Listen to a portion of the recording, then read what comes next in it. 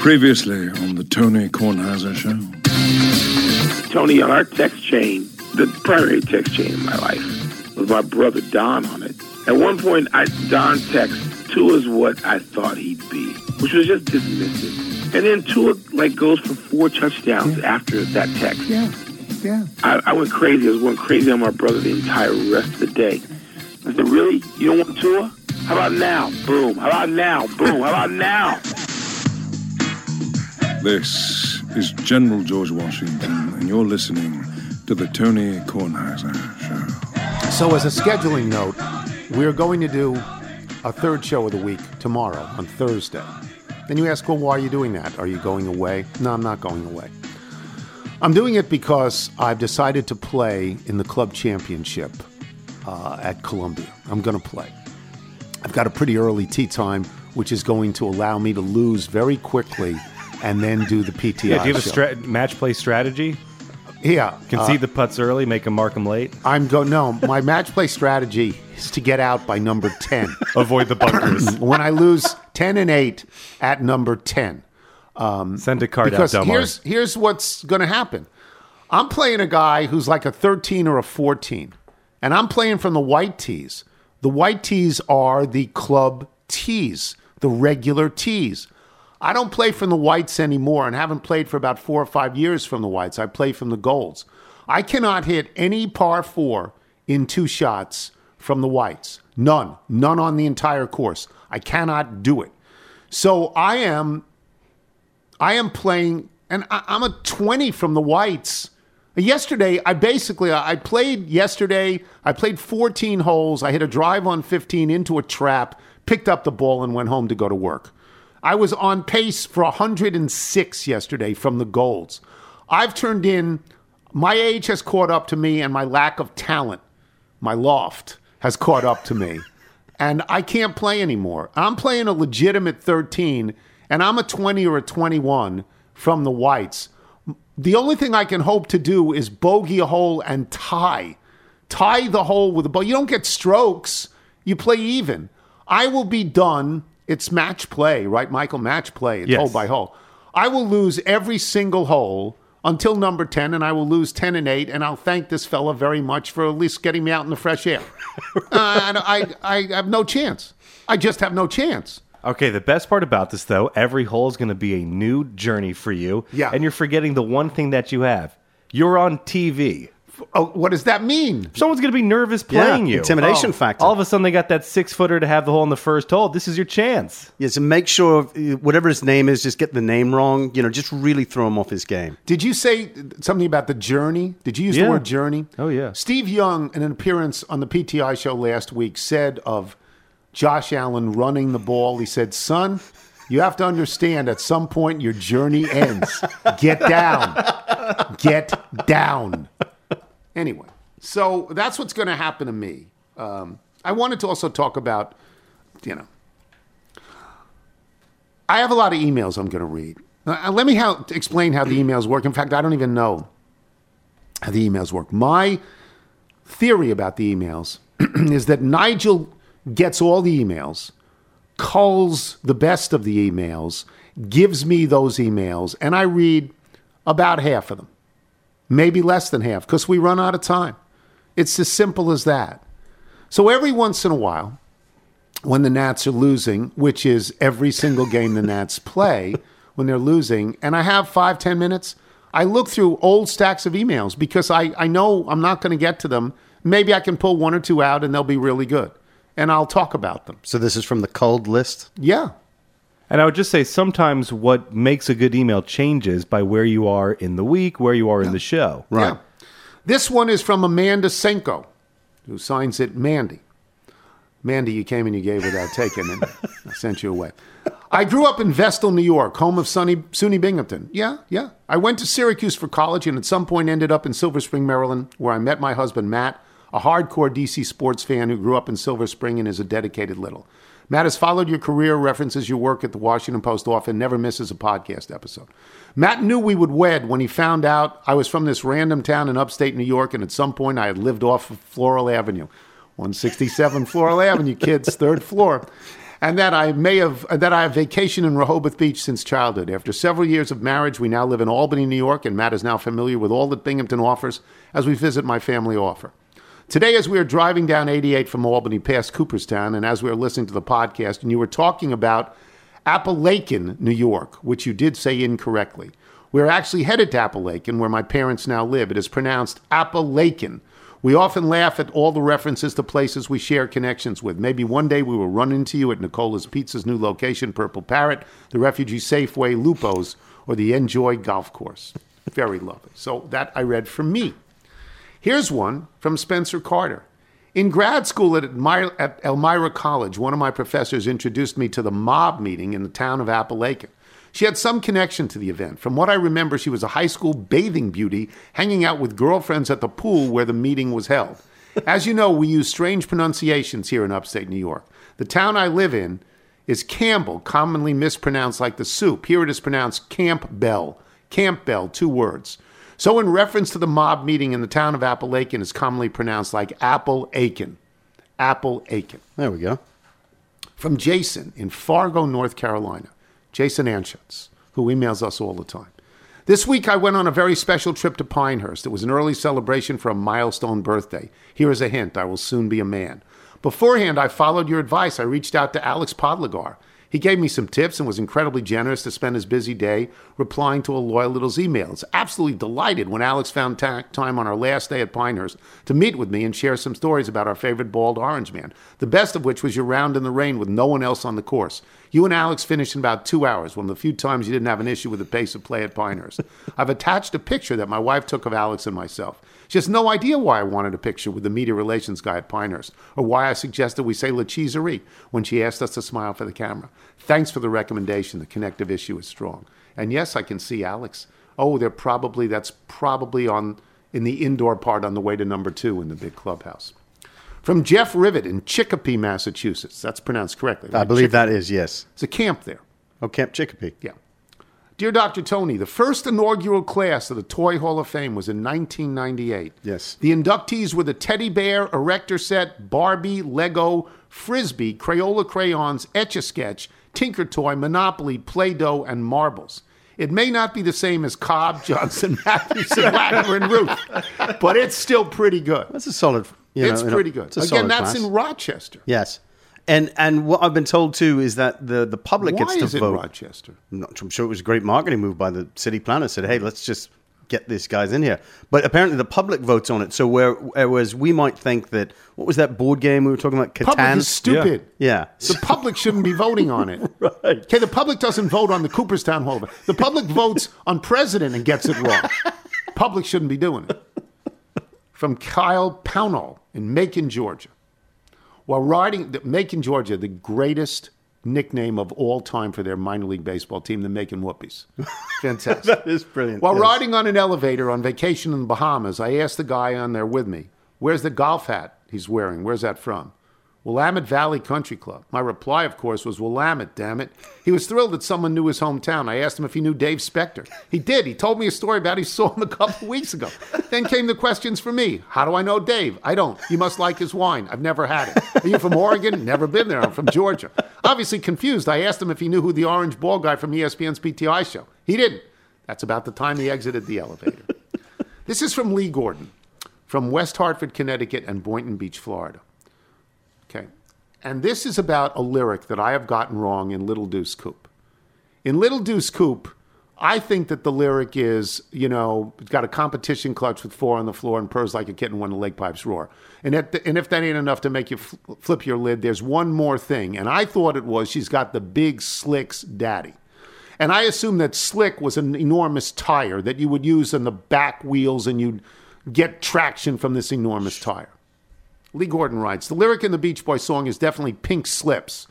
She's got the pink slips, daddy. In the California car culture of the 50s and 60s, lots of people were pretty serious about drag racing. Sometimes 2 guys were so confident each had the fastest car, they would face off against each other, and the prize for the winner would be the loser's car. California automobile titles are printed on pink paper, so the practice became known as racing for the pink slips. Information for life. This is the best email I've gotten in a long time. Isn't that great? That's great. And he also writes, according to the Tillamook website, their ice cream is available at Safeway stores in your area, including the Refugee Safeway. Yes, and in other D.C. supermarket news, the new Wegmans on Wisconsin Avenue almost certainly carries Speedy marinade. It's a disaster of a Wegmans. Why? It's an upstate. It's just difficult. It's a So Rochester. you have to compare it to the other Wegmans that you can go to. I recommend the Tysons.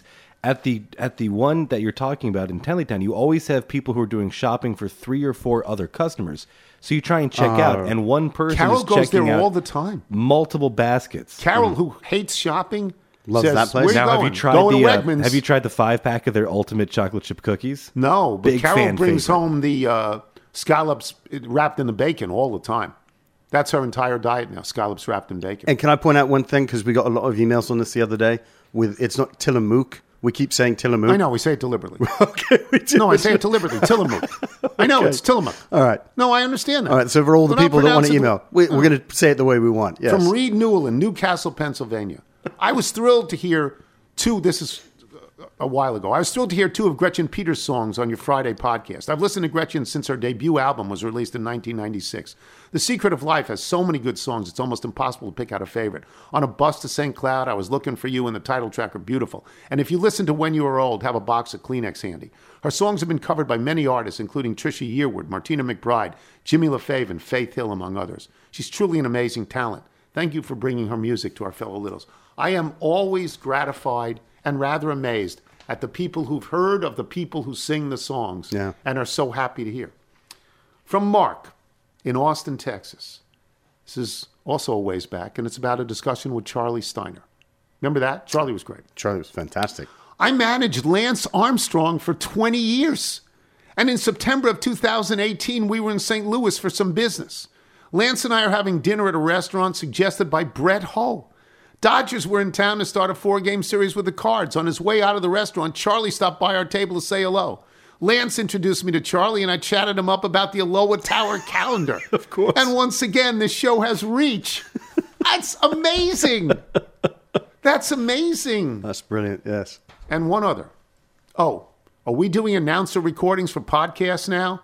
In that case, would you please just say, this is the Loyal Littles Podcast with Chuck and Roxy.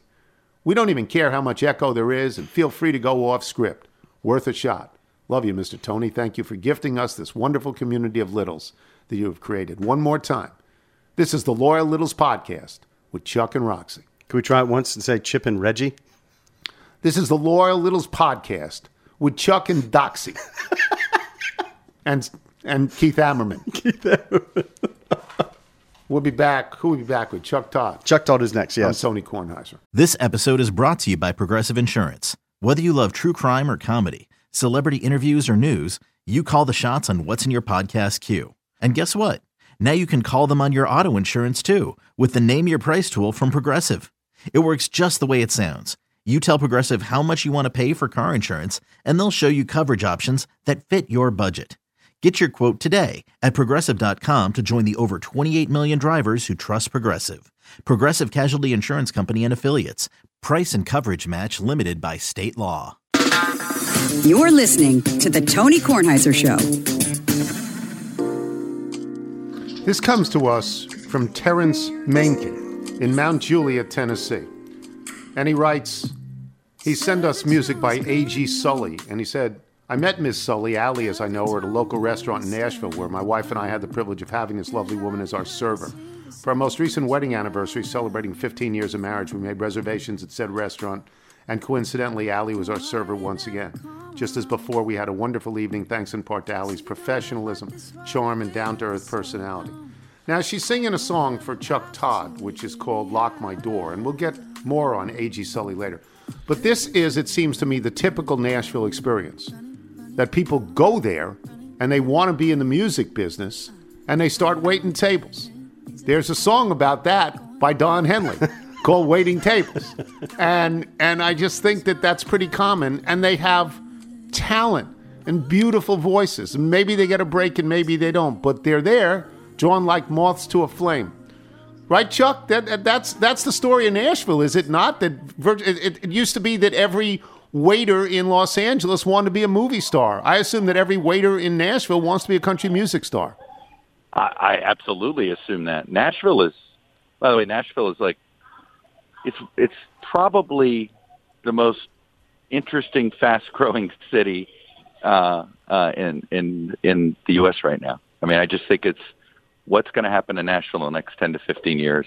I'm fascinated by it politically, culturally, for various reasons because, it feels like it's just booming. And they got a stinking football team right now that you went down the drain on, and I would have gone down. Week 2. I mean, I would have gone down the drain. I would have made both picks you made. Minnesota +2, Tennessee +10. They cost you mightily because you finished 2-5. Tony, we know nothing. Yeah. The Jets and the Giants are 2-0. We know nothing. It's so true. Let's not pretend we know a thing. It is so true. And once again, and I would have done the same thing. Once again, Kirk Cousins, when the spotlight is the brightest, folds up. He folds up, right, Chuck? You like that? You like that? Yeah, you like that.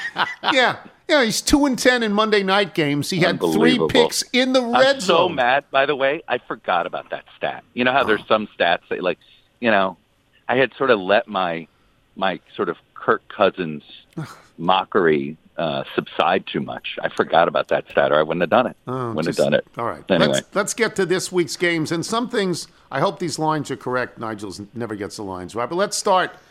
By the way, I also should say that the monkey has the best record. Monkey's doing well. And the monkey's a monkey and has the best record. Is ahead of Jeff Maz, ahead of Chuck Tuck.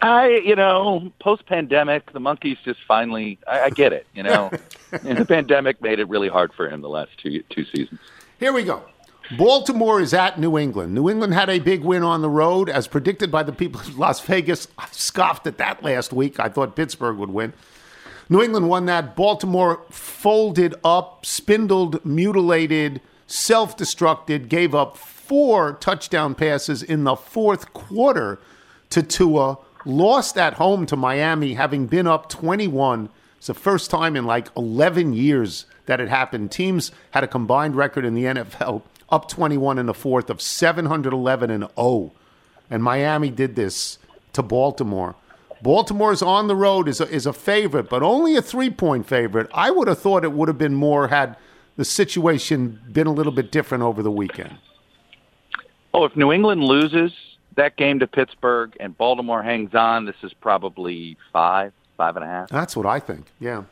I think it's just because of what happened there, but I can't imagine New England can keep up with Baltimore. They might slow them down a little bit, but is New England going to score more than 24 points in many games this year? No. Right. So, and Baltimore feels like that, they know how to score. The offense works. I'll keep rolling with the Ravens. I felt really good about that Ravens pick in the middle of the third quarter. Sure. Well, they're up 21. I still am a believer in this Ravens team. I still think they're going to that Lamar's going to be playing for his contract. All of those reasons. Okay. I'm still on it. So give me the Ravens. If you think that your team had a tough schedule so far this year, Buffalo opens up on the road against the Super Bowl champions, the Rams. They go home. They play at least nominally a good Tennessee team, which we now know stinks. You mean last year's 1 seed, you mean? Last year's 1 seed? In the AFC playoffs. Now they're at Miami. Miami is a surprising 2-0. Buffalo really does look great. Miami has looked good and had that incredible fourth quarter. Buffalo, you give 5.5 if you like Buffalo and you think that they will win by a touchdown in Miami. Man, am I having a hard time with this line. I really don't like being against Buffalo, but that's a lot of points. It's early in the season. I'm going to go Miami in those points. 5.5's a lot at home. It's going to be hot. You would think that should matter a little bit. So I don't love this, but I feel better being with the dog at home. I would have taken Buffalo in this one. Los Angeles Rams. All right. Los Angeles Let's Rams. Remember that. I will. I understand. Los Angeles Rams are at Arizona. Arizona, another one of the great comebacks. Kyler Murray mesmerizing on the field in that particular game. Rams came back and won a game, but they gave up a lot of points late to Atlanta. I mean, you can have some suspicions about the Los Angeles Rams this year. You give 4 if you like them. It's also a lot of points, but I mean, it does feel like Kyler Murray can't do that every week, can't do what he did. God, he's a video game. He's a lot of fun. Yeah. Man, it's a lot of fun to watch. But I'll go with the Rams. Again, I feel a little better about taking the Rams than I do the Dolphins. That's for sure, but not by much. Okay. And I think that a good coach like John McVay will have somebody whose specific assignment is Kyler Murray and will not let him get away in the way that the other team did. Here's another game. This is a great game. Green Bay at Tampa Bay. Tom Brady. It's a huge game. Yeah. This is a huge game. Yeah. Tiebreaker for 1 seed. Yeah. I believe Already. this line might have shifted from what I initially gave you. It's now Green Bay plus 1.5. Yeah, it's down a whole point. Yes. Green Bay plus 1.5 at Tampa Bay. Tom Brady has not looked great. He has not. They've won their games. They're plus 26. Buffalo's plus 55, by the way. Tampa Bay second at plus 26. Brady has not looked great. Rodgers has not looked great either. But the Packers came back and easily defeated the team that he owns, the Chicago Bears. If you like Green Bay, you get 1.5 at Tampa Bay. It's a tough game. Aaron Rodgers is like, 1-10 in the state of Florida. Is that right? He's got a terrible record in the state of Florida. Green Bay does terribly against the Dolphins, and they play 2 this year in Florida. They have both. They play the Dolphins on Christmas Day, and that already feels like my son's already chalked that up as a loss. Okay. It's like they're going to lose. They're going to blow that game. So the Packers really need this game. They've only played 2 quarters of good football and out of the 8 that they played, but so I'm going hard here. I'm going Packers, and that's obviously where the money has been moving because Yes. I think there's some doubt about Tampa, but I don't love it for the reason I said. For whatever reason, the Packers don't play well in the state of Florida. You think maybe it's simply the weather, right? Maybe they struggle in humidity, but that has me a little nervous. But Packers need this, and this is a little bit of a fan pick. I'll admit that. Okay. San Francisco with Jimmy Garoppolo for the rest of the year. San Francisco is at Denver. Denver, I understand they're 1-1. Denver's disappointing. Russell Wilson hasn't done jack to this point in 2 games. San Francisco has, you would think, an unnerving quarterback situation, but it isn't because they've had this guy for years, and they've gone to 2 NFC championship games and a Super Bowl with him. San Francisco is a road favorite, giving 1.5. I have so much confidence in the Niners now. This feels like this is going to be the most uncomfortable, awkward season for Niners front office, but not for the team. All of a sudden, the Niners seem like they're back to being who they are. They're comfortable being who they are when Garoppolo's there. He doesn't, he's not a mistake maker. There's a part of me that thinks that this is going to end up being the story of the end of the season. Garoppolo's holding up the Lombardi Trophy, and everybody's having to look awkwardly like, okay, now what do we do with him? And now what do we do with Trey Lance? Yeah. Long story short, give me the Niners. Okay. Dallas Cowboys at the New York Giants. Who would have thought the Giants would be 2-0? The answer is nobody would have thought the Giants would be 2-0. Dallas is 1-1. Dallas won the other day against Cincinnati.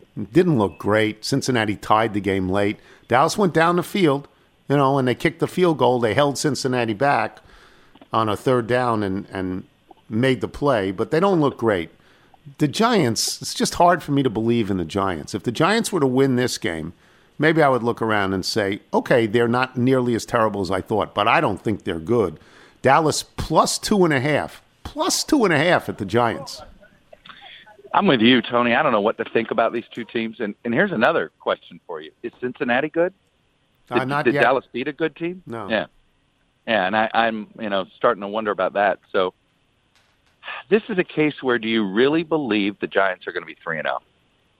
Right? Well, maybe against Cooper Rush. Maybe against Cooper Rush you believe it. Maybe. Yeah. And do you believe that in a second week he's better with this team? These are hard games. It is. I'm going to go with the Cowboys simply because this is one of those. The Giants aren't going to be 3-0. That just doesn't make sense. Right. Even though I think the matchup. I think I'd rather be the Giants' offense than the Cowboys' offense. I think. But you're going to take the 2.5. I'm going to take the 2.5. Okay. You're I am picking a lot of road teams.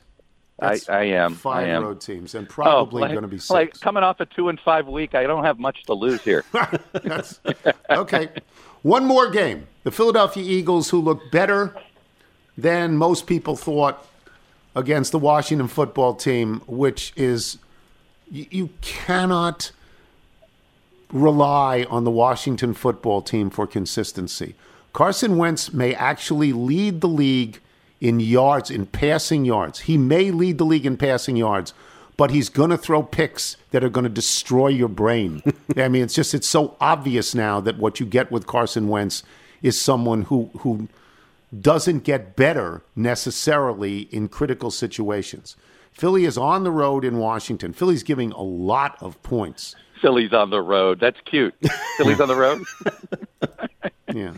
So, yeah, Philadelphia has a home game in their southern stadium. Yeah. Yes. Yeah. 6.5. Philly. Look, this is one of those situationals that you should blindly actually bet on the Commanders. Why? Monday night, win at home, and now they supposedly go on the road. But you have to believe that Philadelphia is actually playing a road game.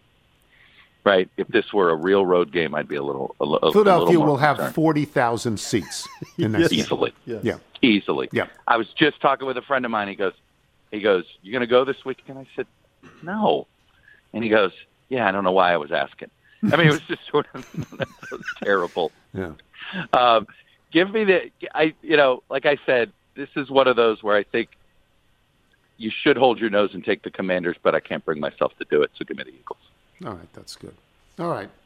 We hope you do well. You've taken 6 road teams. Well, I'm off to, here's my built-in excuse this week. I've been in Wisconsin covering the campaign. I got to interview the German chancellor today, so maybe he'll have some betting tips for me. I was just going to say, ask the German chancellor if he would take Buffalo against Miami. I'm going to see. And aren't we playing in Germany this year, right? So the NFL is going to go to Germany this year. So I didn't know that. Yeah. Oh. I'll see what he thinks. I think whoever finishes last in the NFC East has to go play in Germany. I don't know. I mean, maybe he's... Those are good penalties. This is the way they ought to decide the London-German games. You never know which people are sports fans. You never really know. Right. Tony, it's the one thing I use in every interview, and as I try to warm people up, wherever I look, wherever they're from, wherever they went to school, it's always my immediate first thing, what do you think of that game this weekend? You just do anything to light them up. And 90% of the time that works. I think it does. Well, I think certainly with politicians, politicians have to have broad-based knowledge, and if they don't like sports, they have alienated too many people. They've got to be conversant. Well, they have to pretend, and I can usually tell when they're pretending. Yeah. But even the ones that don't know have learned how to pretend. Yeah, well, but if somebody says, I got down on the 49ers against Denver. I mean, really, Russell Wilson, come on. He hasn't done anything. Well, by the way, there is an underground, bunch of people here in Washington where we look around and we whisper, so who do you like this week? And it's just sort of this, there's more people in official Washington that gamble than you think. It actually doesn't surprise me. Thank you, Chuck. We'll talk to you next week. Bye, guys. Chuck Todd, boys and girls. If we just gave you Chuck Todd, that'd be more than enough. He's the host of Meet the Press, the longest-running, best political show in the business. But we give you a monkey. See the monkey, he's scratching, watching his iPad, smoking and laughing, hanging with Bud Grant, tapping on his purple attache. Nigel's going to the zoo. Reginald's got the bite, too. Sometimes he throws his boo. When he's had too much Johnny Walker Blue. All right, what do you got? He's hot. Yes. 2-1 both weeks, 4-2 overall. Yes. A simian leading 2 humans. So I went down to the National Zoo, and lo and behold, he was not there. Reginald was not in his flat at the zoo. There was a note said, "Here's the Zoom link." I zoomed. Of course, he was over in London for the funeral of the Queen. Okay. Did you know that he's a Duke? I did not know The that. Duke of Lusby. Apparently, he was awarded land here Not in the the United Duke of Earl. No, it's not the Duke Not of the Earl. Duke of Earl. Yes. Duke. Gene Chandler, right? Do I have that right? Yeah, yes. But he took some time amidst, comforting the Royals amidst their great loss. And the first match we gave him was Buffalo giving 5.5 at Miami. And he showed me a very nice photograph. This looked to be fairly recent of him sitting around a solo stove with Andre Reed, Phil's mom, and the Pagulas. And the Pagulas who own the team. Yes. And the daughter is a tennis player. Yeah, Jessica, quite a good player. Yeah. So clearly he's got ties to Buffalo, and he will take I think the I Bills. would have done that too. I mean, Chuck, that's the only road team Chuck didn't take. I think I would have taken it. Yeah, Buffalo looks fairly good this year. So the next match we gave him was Tampa Bay hosting Green Bay and giving 1.5. And it should be a nice photograph of him in the Paris to Dakar rally for the first time in a few years since the pandemic, actually. And he was driving with Mike Allstott, Rondé Barber, and Vinny Testaverde. So I guess he's going Tampa. Going Tampa, yes. Yes, that is the one he seems to be doing. And the last match... By the way, I do agree with Chuck Todd that Green Bay needs that game more than Tampa needs that game. Yes. And Tampa just hasn't... I mean, I know they're undefeated, but they just... No. And something's going on with Brady. Just doesn't feel like it's right. So the last match we gave him, obviously, was the Nandas hosting Philadelphia. The Commies. The Commies getting 6.5 at home. Now, normally he goes against Chuck Todd with all these picks. I just cannot pick them. I cannot pick Washington. Well, neither can he. He showed me a picture of him jogging up the Rocky Steps with a Philly cheesesteak sub. Clearly, that tells me he's got ties to the Eagles. It's just that the uncertainty with Washington, the obvious uncertainty. They have made comebacks in both games. Yes. Right? They beat Jacksonville, and Wentz had, again, really good statistics. Wentz's statistics last week in Detroit were fine, except interceptions, inopportune interceptions, or didn't he get hit in the end zone for a safety? Yeah, the game was over in the first 5 minutes. I just... Again, I'll say this again. He could end up leading the league in yardage, yes. But I have no particular faith in him yet. Not yet. I have the opposite at the moment. Yeah. I have no faith in him yet. Actively no faith in him yet. All right, we will take a break. Tim Kurkjian. On the occasion of Aaron Judge hitting number 60 last night. Tim Kurkjian, when we return, I'm Tony Kornheiser. Check out our new NBA show, Beyond the Arc, part of the CBS Sports Podcast Network, where you can find me, John Gonzalez, NBA insider Bill Ryder, and Ashley Nicole Moss 5 days a week talking all things NBA. Whether you're looking for insightful discussions, upbeat commentary, breaking news, interviews, or coverage of all the biggest stories in the NBA, our new show is the place to be 5 days a week. Download and follow Beyond the Arc on Apple Podcasts, Spotify, and wherever you get your favorite podcasts. You're listening to The Tony Kornheiser Show. Once again, this is A.G. Sully. This is sent to us by Terrence Menken in Mount Juliet, Tennessee. And he says, since many folks come to Nashville in hope of breaking into the music industry, I asked Allie towards the end of our meal if she did anything outside of serving. She stated that she was, in fact, a musician, and she went by the moniker A.J. Sully. We continued to chat for a little while about her music and some of the struggles she's been facing breaking into the Nashville music scene, which is hard to do. Of course, my wife and I looked her up and listened to her amazing work as we drove back to our home. Being a former musician myself, I can appreciate the difficult task she's trying to accomplish. I know how supportive this podcast and the Little Czar of independent artists, and hope this small act will make a big impact on AJ Sully and her musical dreams. Check her out at ajsully.club and on all major music platforms. This is called Seasonal. Michael, if people want to send in their music or music from their dear friends, how do they do it? Send us your music by emailing it to jingles@tonykornheisershow.com. Tim Kurkjian joins us now.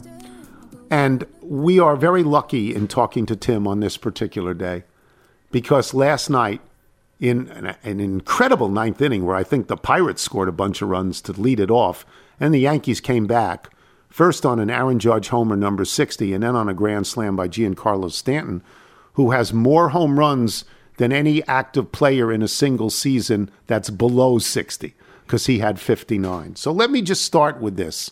You're old, but you're not as old as I am. Which to you, and you are a baseball historian. I'm a sort of baseball historian, but you are a baseball historian. Which is the bigger story?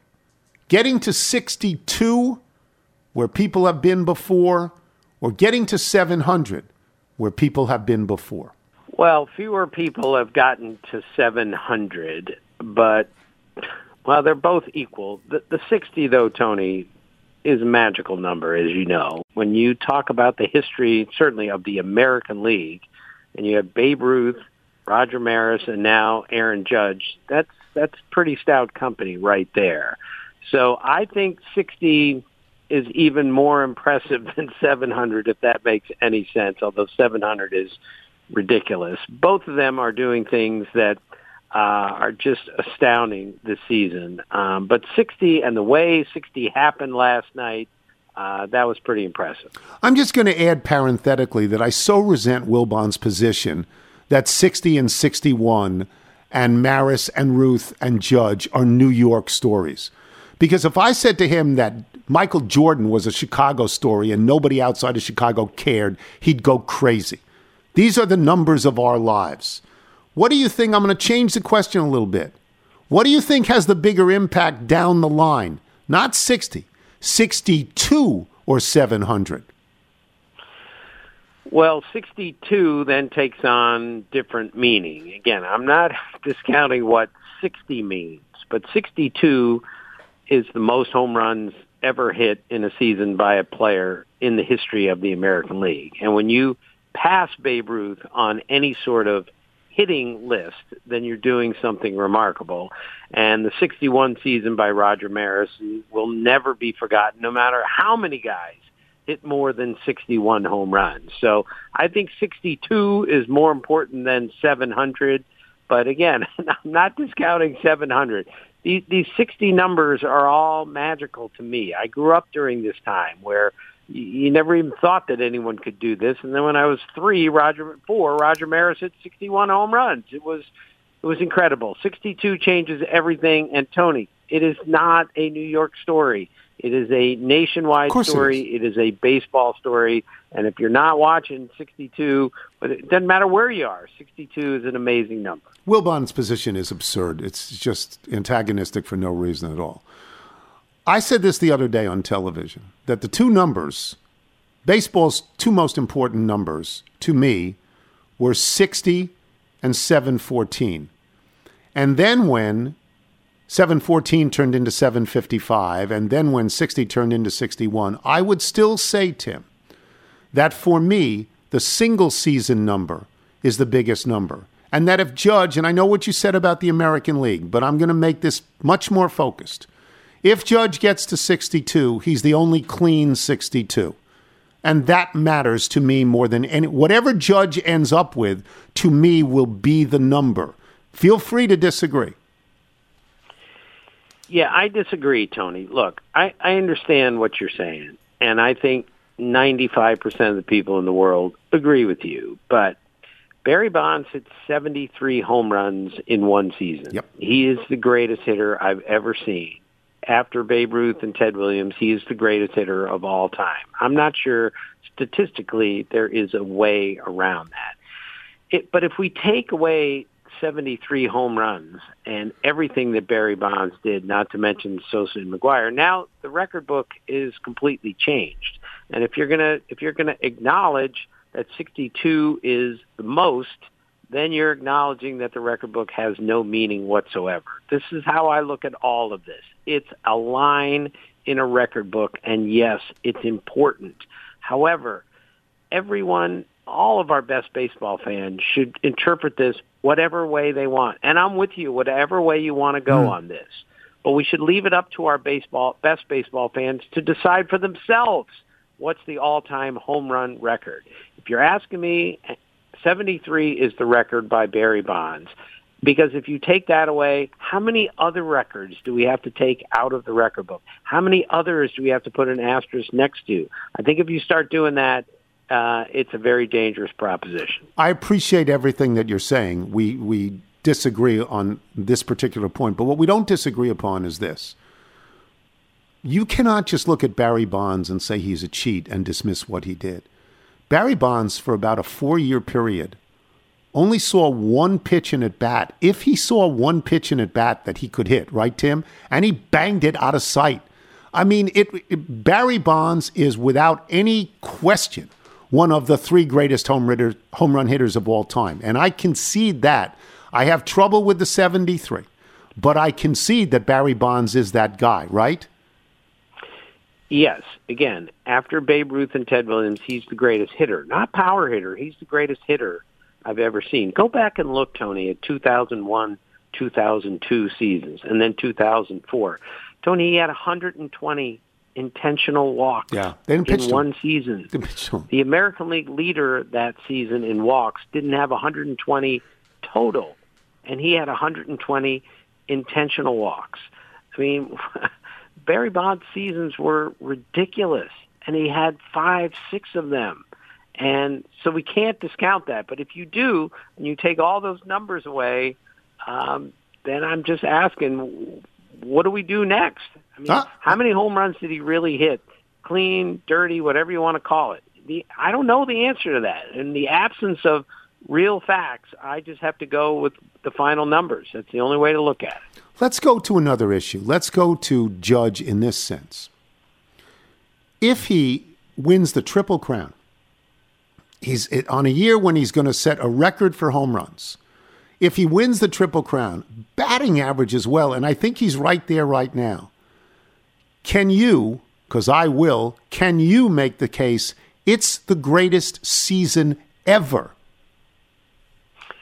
No, we can't go there. It will be the greatest season, certainly in the last 10 years. It's one of the greatest seasons I've ever seen.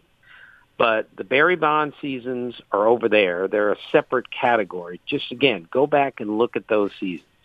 Go look at Ted Williams' career. He had 3 of these seasons that Aaron Judge is having, at least 3. And 2 more would have happened for sure if he hadn't missed 3 prime years of his career in the war due to military service. Babe Ruth had 8, 10 seasons like this. That's how great Babe Ruth was. Now, that brings up the other argument, Tony. Well, Babe Ruth didn't play against African-American players. Ted Williams didn't see as many African-American players or Latino players or anything else. But that's a whole different discussion. I can tell you this is one of the greatest seasons I've ever seen. But to discount what Ruth did and what Williams did is a big mistake. I think in 1927, when Ruth led in home runs and RBI, I think he batted something like 360 or 370 and didn't win. Didn't win the Triple Crown because somebody else, like Harry Heileman or something, batted 391, something like that. They batted 356. It's amazing. All right, I'm going to shift gears completely. How about my boy Max Scherzer, Warrior God, and Justin Verlander? How about these 2 guys going to the Hall of Fame, pitching together at one point in Detroit? How about the way they returned from the DL, Tim? Well, the Verlander story is unprecedented. Nobody has ever come back from a major injury like that at his age and done what he's done. Unprecedented. And I think he's going to win another Cy Young this year because of that. He is climbing the strikeout ladder. He's a remarkable pitcher, and Scherzer is equally good. Only Max Scherzer comes off another injured list and pitches 6 perfect innings like he did, and then they took him out. On the night he won his 200th game. So they're both first ballot Hall of Famers. We're watching them right in front of our eyes, and they're both in their late 30s, and they're both dominant still. This just can't happen to normal people. But when you're wildly competitive, like both of these guys are, that's how these seasons are put together. They come out of the DL, they pitch a total of 11 innings in their debut and allow a total of no hits. No hits! Yeah. And Tony, listen, I just need to make this point. It's beyond how great they are. They understand how to pitch as well as almost anyone since Greg Maddux retired. And they recognize how our hitters approach at bats these days. All or nothing approach, launch angle, let's get it up in the air. And they are feasting on the aggressiveness and the approach of our hitters today. And they recognize, look what this guy's trying to do with this at bat. I can beat that every time if I throw it in the right place and then they throw it in the right place. So they don't just have spectacular, violent stuff. They have an understanding of the art of pitching like very few pitchers I've ever seen. That's great to hear. And they're also good guests on the PTI show. Both very, very good. I'll get you out of here on this. What should happen with Tony La Russa? How should this be resolved in the best way possible, or is there no best way possible? Well, there's no best way possible for this, Tony. He is a Hall of Fame manager, one of the best of all time. And I think he deserves to go out, however he goes out this year, next year, whatever, on his terms. My guess is they're going to look at this and say, I'm not sure we're going to make the playoffs anyway, so we're going to leave this up to Tony and the doctors. And I think Tony and the doctors will determine when and if he comes back. And I think that's the only way to go. I mean, to replace him right now when they're way behind the Guardians as of now, I don't think makes a whole lot of sense. It's a very complicated and sensitive matter, and I think he should go out on his own terms, but those terms should be decided by him and by the doctors, and then you go from there. Thank you, Tim, as always. We'll talk soon. Appreciate it. Okay, Tony, thank you. Tim Kurkjian, boys and girls. We will come back with email and jingle. I am Tony Kornheiser. I'm Mark Chapman. Welcome to the Planet Premier League podcast. Each week, Cesc Fabregas, Nader Manua and myself talk all things Premier League. As a player, you don't have time to talk. No. You don't have time to make a plan. You just need to deal with wave after wave after wave. We watched Coach Carter, and he said, afterwards, the game's just about doing this for your teammates. And I remember looking around halfway through the film and half the squad was asleep. Planet Premier League. Listen wherever you get your podcasts. This is the Tony Kornheiser Show. Tony Kornheiser Show. Here comes Tony's mailbag. Got your emails, faxes, and your notes. Here comes Tony's mailbag. Gonna read some for all of you folks. Thank you to the Cane Bay High School Choir. That is just lovely. Nigel, you want to do the Bethesda Bagel ad? Yes, Bethesda Bagels. We love them. You will as well. Just go to BethesdaBagels.com for the location in the DC area nearest you. Then pop on in and you'll be thrilled. I'm holding up a book. What is this book that I'm holding up? Buyer on Speed. That book goes into a prominent place. Yes. Buyer on Speed. That'll do it for us today. Before we get to the mailbag, let me just say this device isn't a spaceship. It's a time machine. It goes backwards and forwards. It takes us to a place where we ache to go again. It's not called the wheel. It's called the carousel. It lets us travel the way a child travels, around and back home again to a place where we know we are loved. That brings a tear to my eye. That is John Hamm as Don Draper talking about the Kodak carousel. It's the single greatest piece of writing I have ever heard on television. Ever. It's just absolutely remarkable. And now he's doing commercials with Flo. Only commercials. With Flo. No, he's in the remake of Fletch where he plays. Doing commercials with Binghamton's own Flo. Yeah. Who calls him Tom Ham. And it's actually a good commercial. It's very funny, yes. Thanks to our guests today, Chuck Todd, Tim Kurkjian. Thanks to today's sponsor, Solo Stove. Remember, you can listen to us on Apple Podcasts, Spotify, Google Play, and Odyssey.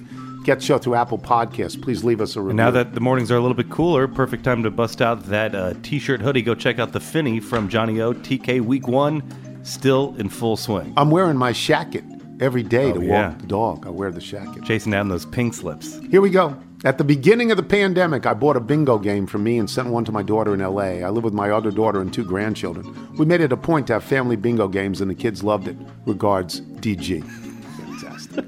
From Donnie Singer in Columbia, Maryland. If you read this in time, you do not have to travel all the way to Oregon to get Tillamook ice cream direct from the source. The Tillamook ice cream truck has been visiting the Baltimore, D.C. area since mid-July. It will be at Savage Mill in Howard County on Wednesday, August 24th from 12 to 5 p.m. Then again, who am I kidding? Howard County, Maryland may as well be Oregon to you. And it's weeks ago, and I missed it. From Stephen Petrie, or Petrie, not Rob Petrie, Stephen Petrie, assistant teaching professor at the University of Denver. A few years ago, my family descended upon Las Vegas for my mom's 80th birthday celebration. We had many classic Vegas events planned, good meals, shows, etc. Also, my mom wanted to play bingo. As several in our group didn't care for bingo, we slated this in during one of the afternoons. Not all casinos offer bingo, just a few off the strip. My aunt, mom's younger sister, if you can call 75 young, believe me, I can at this point, reluctantly joined the bingo group. In Vegas, most bingo sessions last 2 hours. Nevertheless, my aunt complained the entire time. However, her complaints ceased immediately upon learning she had won the last game's grand prize of $11,000. Hello. The people around us who appeared to be regulars were noticeably upset, having listened to 2 hours of constant complaining. From Bob Boxwell in Lusby, Maryland. Catan is a series of board games that started with Settlers of Catan. Very popular, been around the country for 20 plus years. Sorry the hoop and stick didn't make it again. Is that how it's pronounced, Catan? I'm guessing. I'm not familiar with that particular board game. From James Taylor, not James Taylor. Not the JT. I can't begin to tell you how delighted my friends and I are about Racco being nominated to the Toy Hall of Fame. Racco is a classic game that was released in 1956 by Milton Bradley. My great-grandmother used to play with us, and I introduced it to my friends one night, and I'm no longer the only person who owns Racco. It's a simplistic numerical card game, but more complex than sand. I can't believe you've never heard of it. Seems like a game you'd enjoy. Please keep us updated on who gets in, as I don't know who else to turn to for Toy Hall of Fame news. Racco, never heard of it. From Joe Pearson in Indianapolis. Just to add to your Toy Hall of Fame outrage, please note that Jax got inducted in 2000, a full 9 years before Ball. What are you supposed to play it with? Rock? Also, is it worth mentioning that the Hall has already approved Stick in 2008? I'm sure Chessie would approve Blanket 2011 and Cardboard Box 2005. But Pound Puppies, you kidding me? A canine knockoff of the much more significant and yet still uninducted Beanie Babies? What are you even doing out here, man? This is a great email. Redwell, too, from Jennings Usner. Tony's complete rejection of Sand's inclusion in the Toy Hall of Fame has to be grounded in his similarly complete inability to get out of a bunker, right? That's the other thing. I will lose every hole when I go in the sand. Yeah. I'll just pick up. I'll just say, it's your hole. It's your hole. Virgil, not that Virgil, in North Lake, Texas. On Friday's show, you said the piñata exists to be destroyed. I don't know. I think that sends a bad message to kids. The same can be said of the Pac-12. That's sort of funny. From Tim Herman in Bulverde, I hope I pronounced that correctly, Texas. Your segment on September 16th show regarding Nerf toys being considered for the Toy Hall of Fame reminded me of an interesting fact. The longtime Minnesota Vikings place kicker, Fred Cox, was not only a chiropractor in the offseason, but also an inventor. In 1972, he invented the Nerf football. Nearly 50 years after its invention, he was still receiving annual royalty checks in excess of $200,000. Pretty good. That's pretty good, yes. Pretty good. From Joe Klein. Okay. In Parma Heights, Ohio. Not Panama Heights, Parma Heights. Dear Mr. Tony, being of a certain age, you may be familiar with a toy called Woolly Willy. Debuted in 1955, Woolly Willy, no, I know Woolly Bully, not Woolly Willy, was a simple piece of cardboard with a blank cartoonish face, some magnetic dust, and a pen to draw different hairstyles. I hope this elicits a response of, I know that toy. Yes. Well, Woolly Willy holds a special place in my heart. My maternal grandfather, Leonard Mikowski, was an artist who did some freelance commercial work. And the packaging of the original Woolly Willy is his work. I've always been tickled when someone tells me that their parents or grandparents had a Woolly Willy in their home. My siblings and I all have a frame with the front and the back of the toy, the latter of which includes my grandpa's name hidden in the artwork, hanging in our home. Since I never met my grandpa, he died 6 months before I was born, this and his other artwork are things that I have always cherished. I was curious if you had a Woolly Willy as a kid. No, but my friends did. And if you share my admittedly very biased opinion that he's worthy of a spot in the Toy Hall of Fame, I plan on nominating him one of these days. And if I can add Tony Kornheiser knows this toy to my list of Woolly Willy accolades, it would look great right under the mention and shown briefly on an episode of The Office. Either way, I'd like to nominate my grandfather, Leonard Mikowski, as official freelance commercial artist emeritus of the Tony Kornheiser Show. Thanks for the continued laughs and entertainment and for letting me share a fun piece of family history. Isn't that nice? Yes, it's lovely. John Agilata, I hope it's pronounced. I woke this morning with a feeling of Christmas in my heart.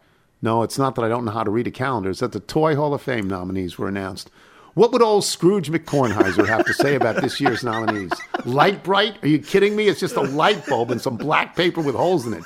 Phase 10? What the hell is Phase 10? 9 more phases than it needs to be, that's what. I can hardly wait until the latest Mr. Tony podcast appears whenever I get my podcast. I left out some milk and cookies for you, but then threw them away and replaced them with Johnny Walker Blue and large curd cottage cheese. I hope the latter didn't go bad overnight. You're old and have a sensitive stomach. John Agilata in St. Louis, Missouri, but temporarily in Springfield, Missouri, on a stupid work trip. Should I do one more? Yeah, sure. Because it's Elliot Olshansky. Oh, we love Elliot, We love Elliot in Suffolk County. Dear Mr. Tony, I have a new fame. With apologies to Jeff Foxworthy, I'd like to call it You Might Be a Little If. It's a new game. Why did he write fame? He should have said a new game. Typo. For example, if you see a camel at a petting zoo and one of the first things you think of is Tory Clark's lawn, you might be a little. Or if your local fair has a 4-H exhibit that includes a tree frog in a tank and you closely examine the tank looking for Chris Cillizza, you might be a little. Or if you take your kids to a magic show and your review starts with, well, he's no great zucchini, you might be a little. Best regards from Suffolk County, where we returned from Old Bethpage Village and a Long Island Fair before we could see the magic show, but the thought was still there, and he attaches a picture of himself with a camel. With a camel. If you're out on your bike time, everyone, as always, do wear white. Tony, what are you doing?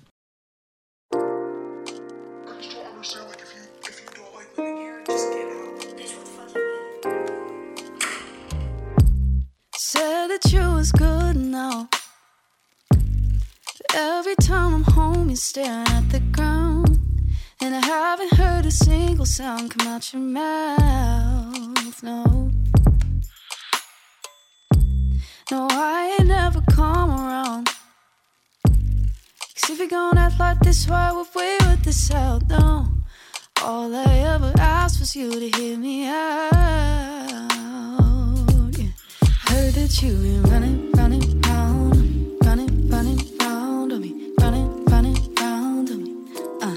I know you've been hearing things about me, going out without me, talking bad about me. You know that's why I gotta go in. Lock my door, close my windows, keep you away. Close my windows, keep you away. Lock my door, close my windows, keep you away. Close my windows, keep you away. Said that you was broke now.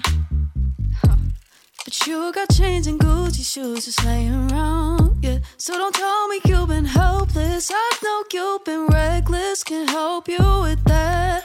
Heard that you've been running round on me, running round on me.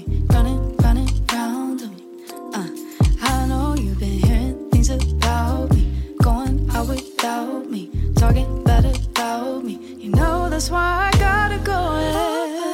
Close my windows, keep you away. Close my windows, keep you away. Lock my door, close my windows, keep you away. Lock my door, close my windows, keep you away. Lock my door, close my windows, keep you away. Lock my door, close my windows, keep you away. Lock my door, close my windows, keep you away. Lock my door, close my windows, keep you away. Heard that you running round on me, running round on me, running round on me, running round, running round on me, running round on me, running round on me, running round. Things about me, going out without me, talking bad about me, talking about you. Things about me, going out without me, talking bad about me. You know that's why I gotta go in. Close my windows, keep you away. Close my windows, keep you away. Lock my door, close my windows, keep you away. Close my windows, keep you away. Lock my door, close my windows, keep you away. Lock my door, close my windows, keep you away.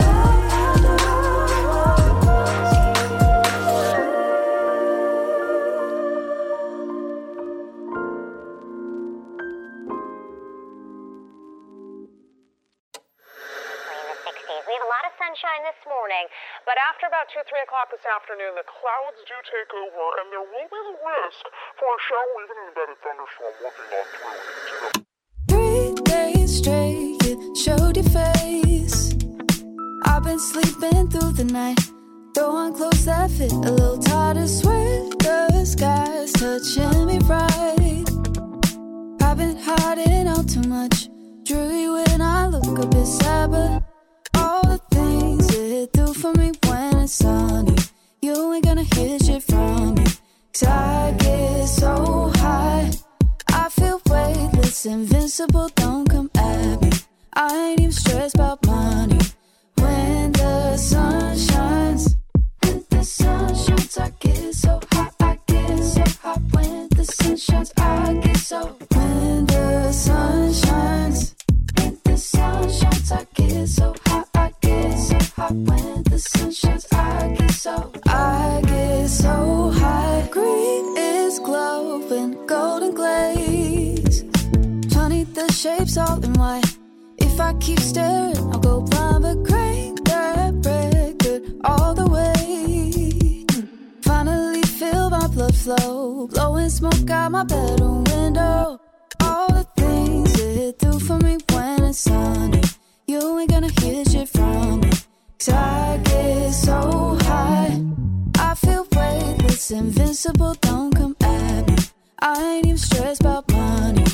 When the sun shines, when the sun shines, I get so high, I get so hot. When the sun shines, I get so.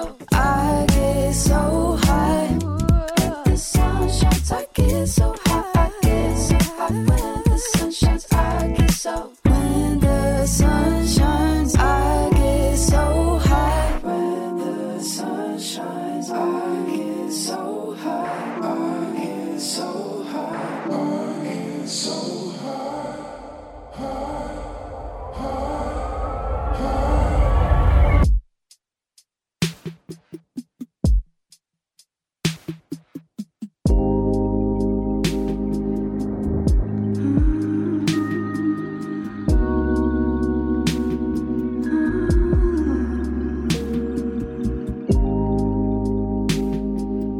When the sun shines, I get so.